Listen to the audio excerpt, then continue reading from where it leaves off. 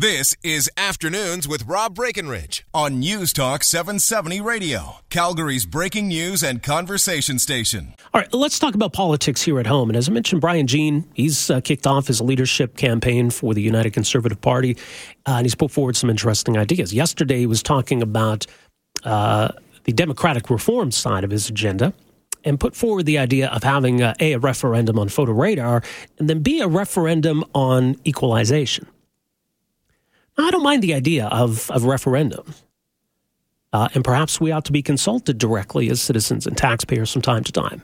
I do think, though, at the same time, politicians should take firm stances and say, look, I believe that we should get rid of this or we should do that and stand on that principle. Not everything needs to go to a referendum.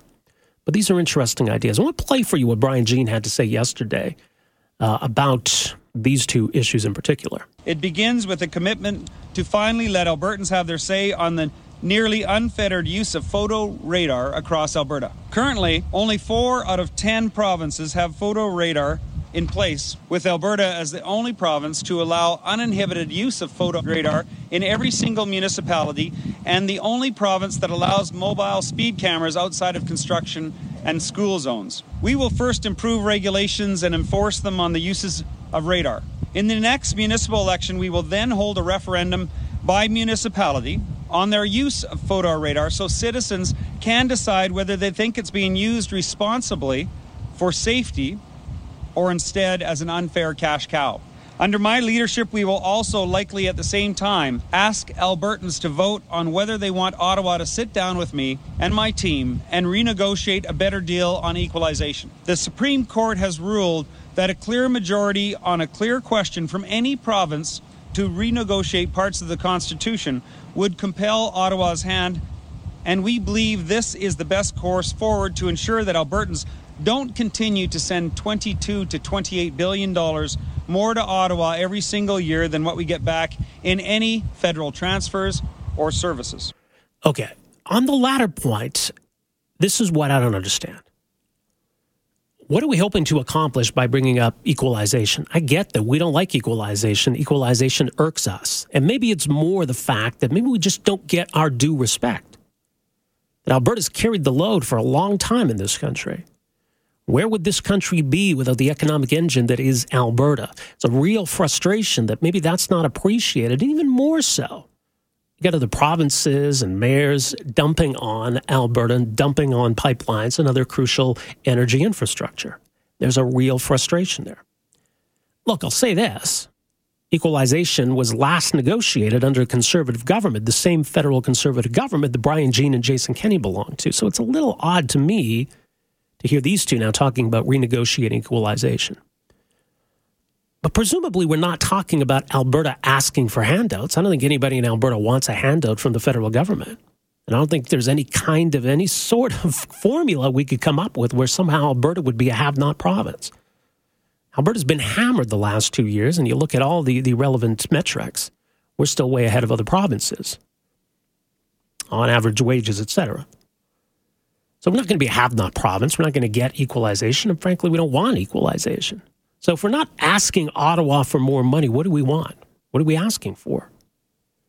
I mean, equalization is a federal spending program like defense or any other federal spending program.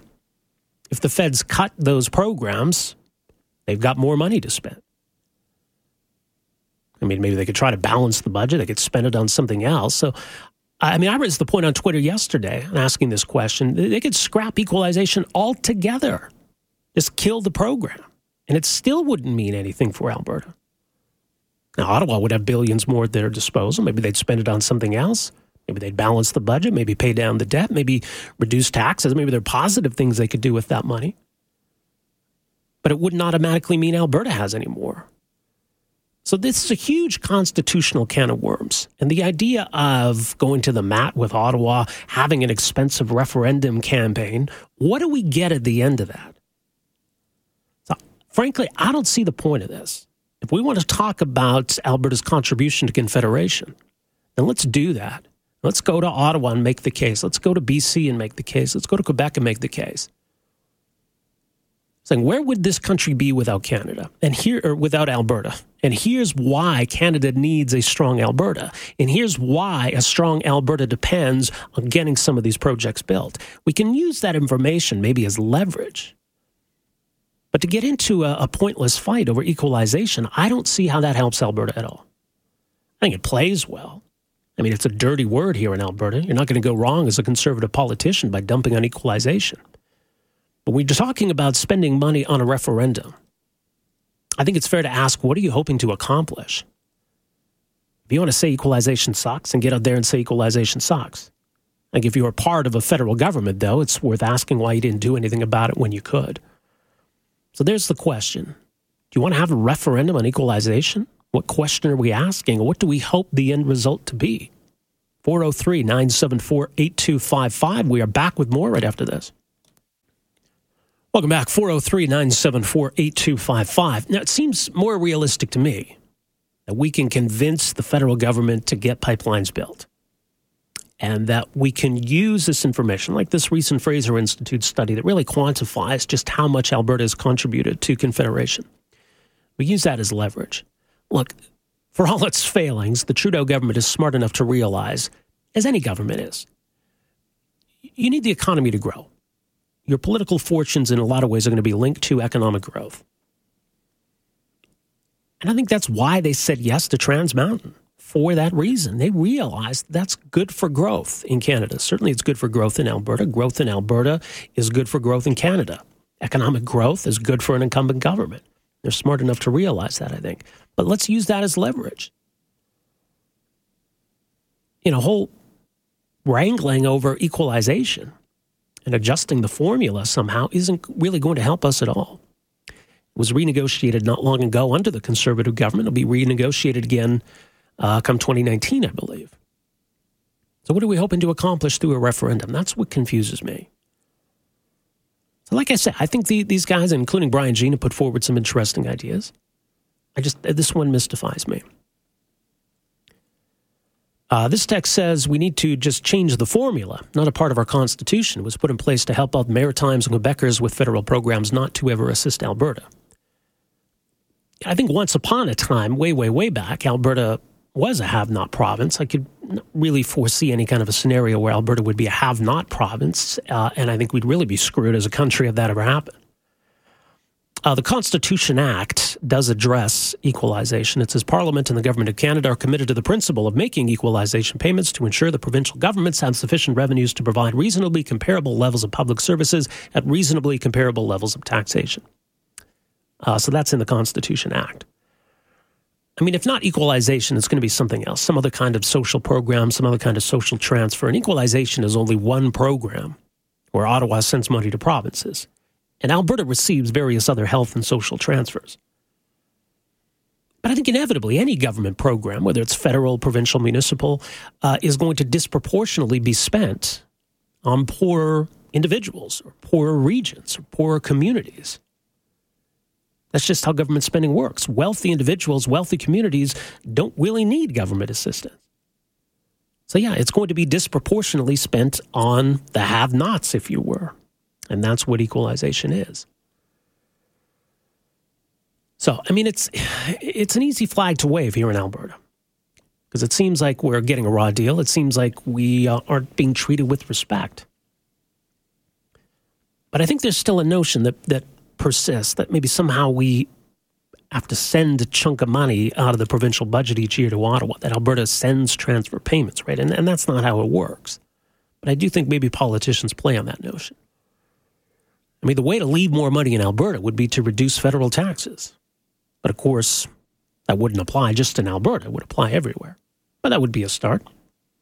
So let's push for that then. And we can start by lowering taxes here in Alberta too.